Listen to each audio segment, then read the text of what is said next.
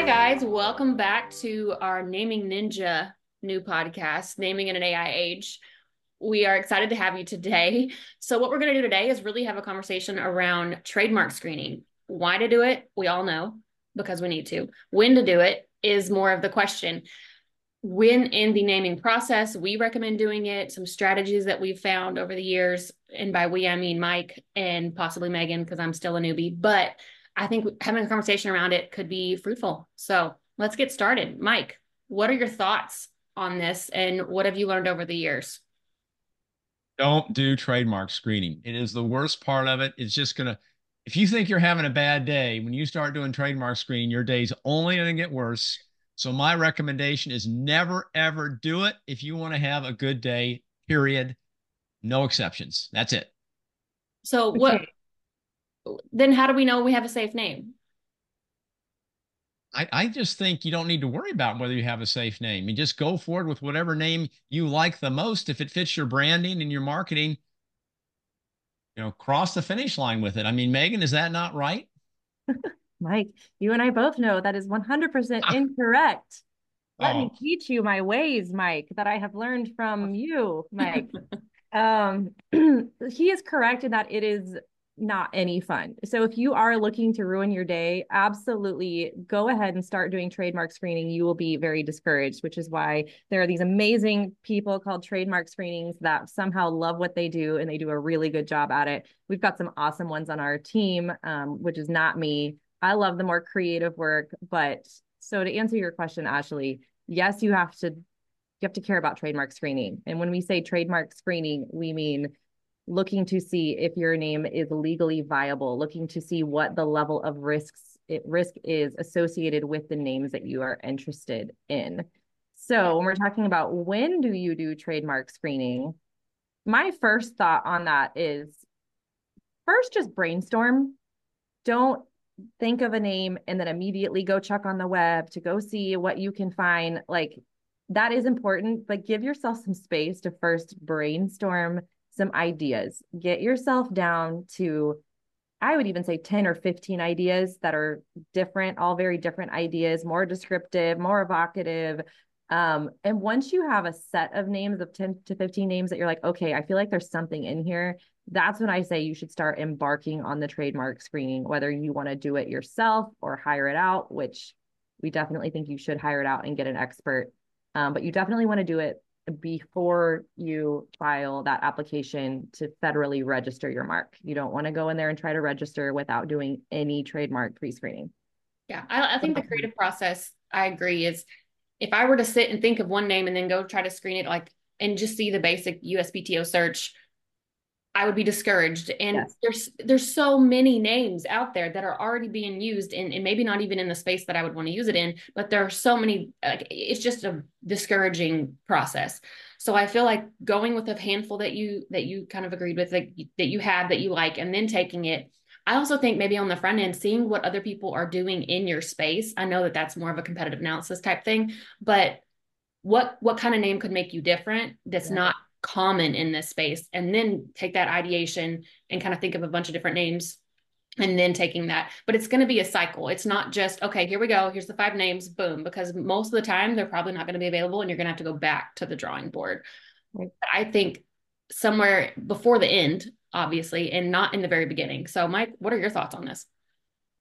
well, I think the process you described of maybe starting with some creative, but Mhm. then taking a look at what competitors are doing and what's already out there. It's like peeling layers of an onion. And so you don't want to leave the onion totally unpeeled until you get to the end, because man, your eyes are really going to get watered, right?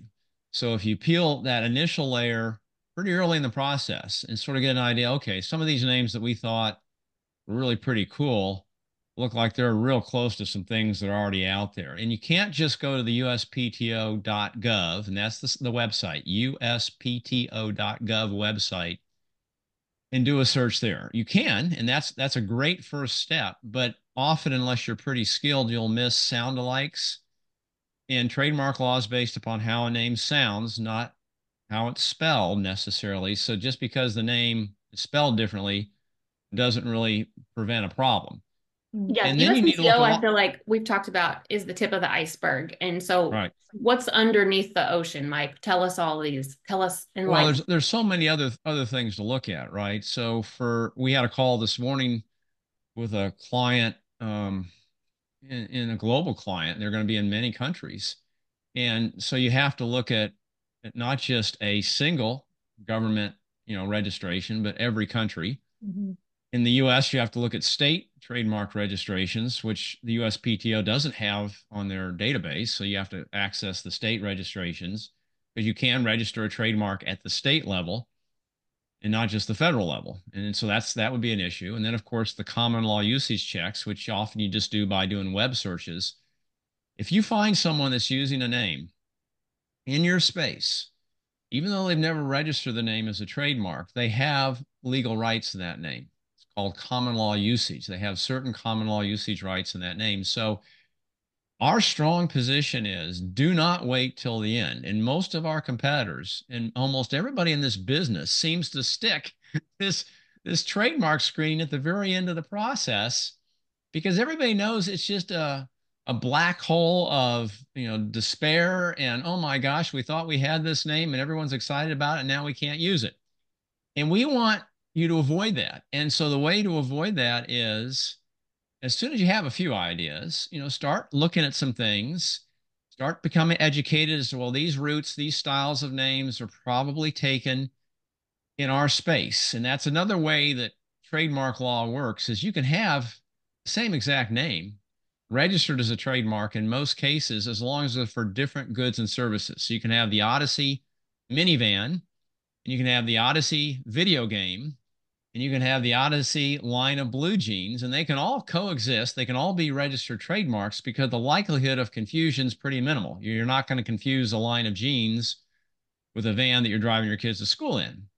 But you need to start looking at that stuff. And that's why an expert is so important. We do our own trademark screenings.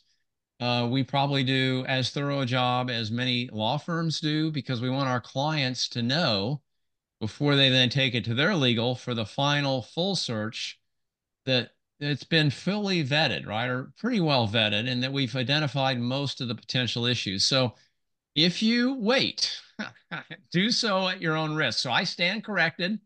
I know I started this podcast by saying, blow it off, don't do it. No worries. Ignorance is bliss.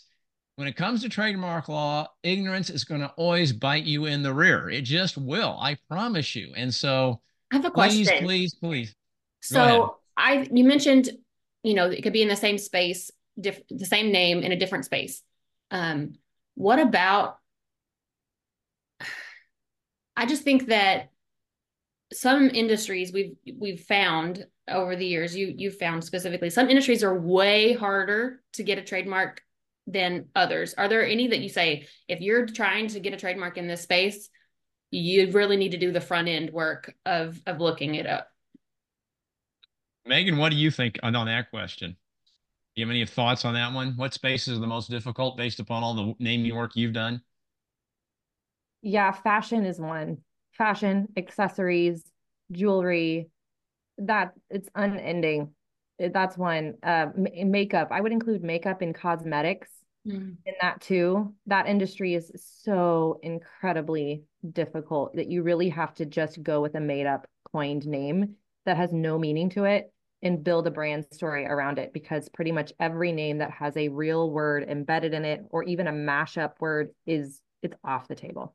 I think that's why we talked last week about having a following and then being able to maybe create a brand around that because that lift could be done on the front end. But yeah, I agree. Having, yeah. Yeah, and the style of name is hugely important here. So if you think you really want a short English word as your brand, that is a really tough order Yeah. in any category, Yeah. especially in fashion, in jewelry and accessories and cosmetics and several others that Megan referred to. So you need to sort of go in assuming that the most obvious words are gone. Right. The suggestive words are probably problematic. A few of them might be available. If you're willing to go with something that's coined and made up, that's often safer from a legal standpoint, but of course it takes more time and money than to build the story around. So it's this inevitable trade-off. Lower risk from a trademark standpoint typically means more of an investment from a marketing standpoint. And that's just the nature of the beast.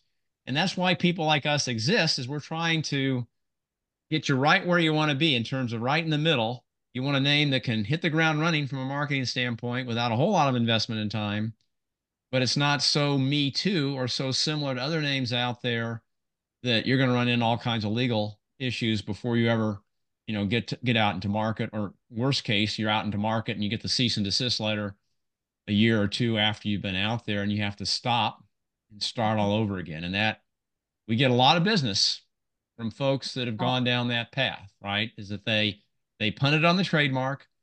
They started using their name. They were small, so nobody bugged them. But then they're big, with the web and everything they're selling online around the country. And sure enough, a few years later, someone else says, you got to stop using this name because we have the federal trademark and we were using it before you were. And they've got to stop using it. And it's a painful, expensive time to make that kind of mistake. Far better to do this trademark screening early on, sort of manage your expectations, and to hopefully change the style of name you're after if you're having trouble getting your preferred style through. At least that's my thinking. I don't know what you guys think.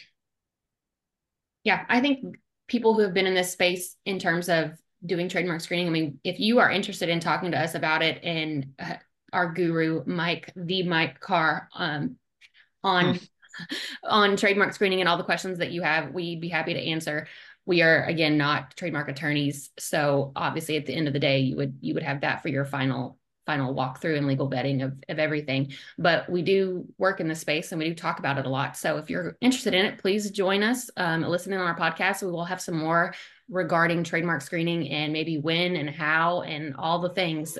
So thanks for joining us this week. We'll continue next week as we talk more about naming. Hey guys, bye-bye. Bye.